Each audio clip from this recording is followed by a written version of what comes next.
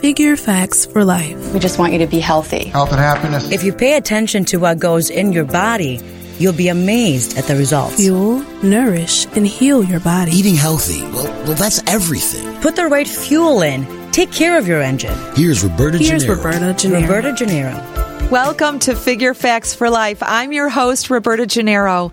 I'm a registered dietitian nutritionist with over 30 years clinical nutrition experience. I'm excited to share some words of wisdom today about stress. You know, I was thinking about this segment and I wanted to just really help people understand that not only is it what you put in your body, but it's also kind of what you feed your mind. And there are ways to fuel your system to reduce stress in your body and ways to move your body through physical activity to actually reduce some of the stress hormones that come up when we're super stressed. Now, just to define stress, it's actually described as, the wear and tear within the body. So obviously, we want to decrease the wear and tear in our bodies as much as possible. It helps slow the aging process. It helps us to stay more focused and productive, and just overall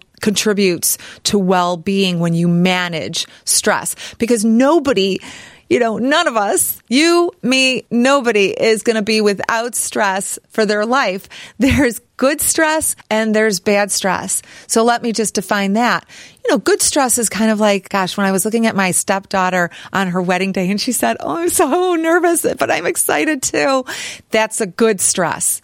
But a bad stress is, I just found out that somebody close to me is very ill, or you find out that you have a sickness. Then it's going to weigh heavy on you, or you just were let go from your job, and you have to find a new job, and so that's stressful. It could be very good for you moving forward. It could be an advancement and, a change that really enhances your life. But at that moment that you get that news, that's that bad stress. So the system, your body reacts to that. And that's the thing we want to minimize, is that bad stress as much as possible. And it's more about how we think about the situation and then what we're putting in our bodies that will help reduce the impact of that stress within your own body. So did you know that stress accounts for over $250 million in medical and disability payments every year?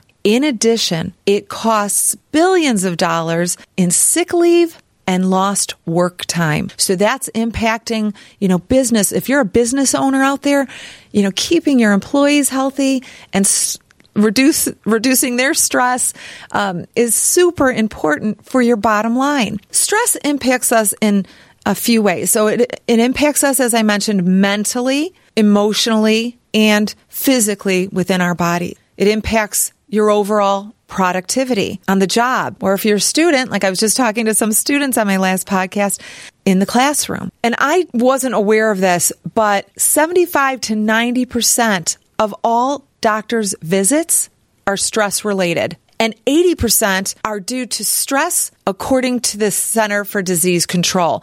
So that's one aspect, but also depression. Did you know that depression in the workplace is the second most disabling illness? So it's super important. I'm going to move to, gosh darn it, I think I've made my case with you that you got to manage your stress. Otherwise, it's going to manage you. So what happens in the body when we have that bad stress? We get an increase in blood pressure. We get an increase in cortisol levels in the system.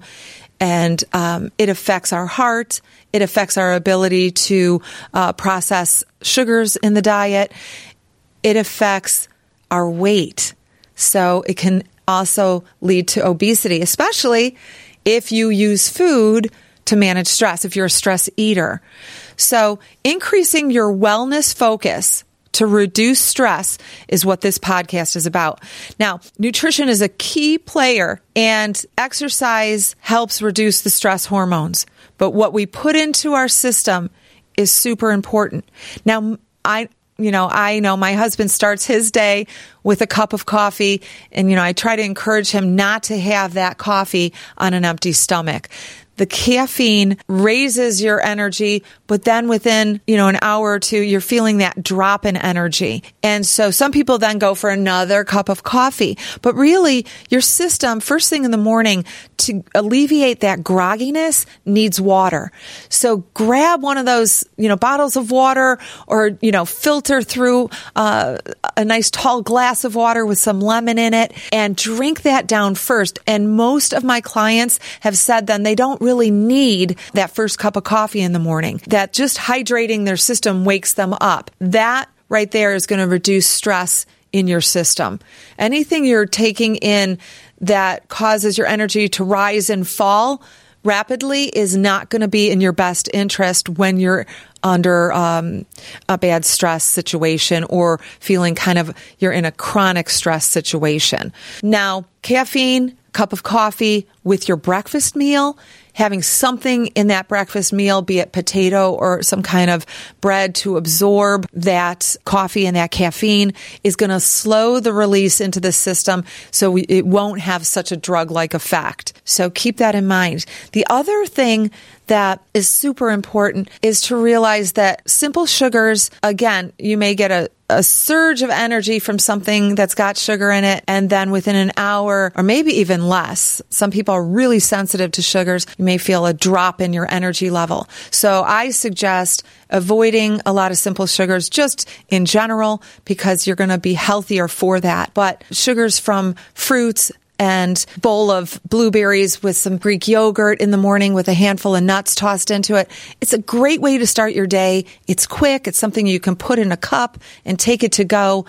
And it will help you to get that protein you need for your brain, to turn your brain on, and just help you start the day on a really good note. So the last thing I wanted to talk about as far as fuels or things you put in your system that can increase stress in the body is alcohol. With the thing I mentioned about depression and that being a real big issue in the workplace, alcohol actually acts as a depressant. So again, I'm not talking about a glass of wine with dinner.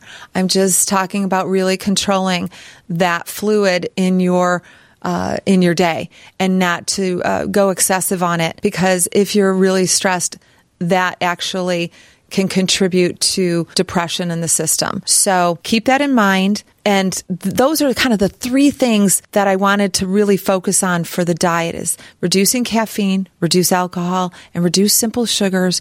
Make sure that you're eating balanced meals with fruits, vegetables, whole grains, and lean sources of protein.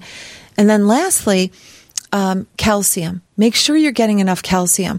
For the women out there, if you are wondering, gosh, do I get enough calcium? A lot of people are moving away from dairy products and maybe not supplementing that calcium in some way, shape, or form, either through an alternative milk source like a soy milk or a rice milk or a cashew milk or almond milk. There's so many out there. Now, they do fortify those with calcium. So when you have an 8-ounce glass of that, most of them are either equal to a glass of milk in calcium or higher.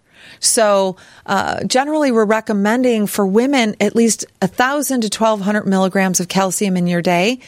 And depending upon how physically active you are, especially, I had some teenagers in here. The teenagers were looking at, 1,500 milligrams of calcium in your day, with the max recommendation not to go over 2,500 milligrams of calcium in your day. So keep that in mind. Super important. Calcium actually helps to increase neurotransmitters in the brain that calm and soothe you. And when you're stressed, that's super important. So I like to tell my clients, make sure you're lacing calcium products or calcium containing products through your day at each meal or at a snack. That way, you're kind of helping your system to de-stress. And that's it for today. I just wanted to share how to manage some stress. Also, get physically active, because it helps, not only reduce stress in the system, but lower blood pressure, helps your mental stress, increases serotonin in the brain and helps you feel better, and also can improve your immune system. So with that, I'd like to wrap.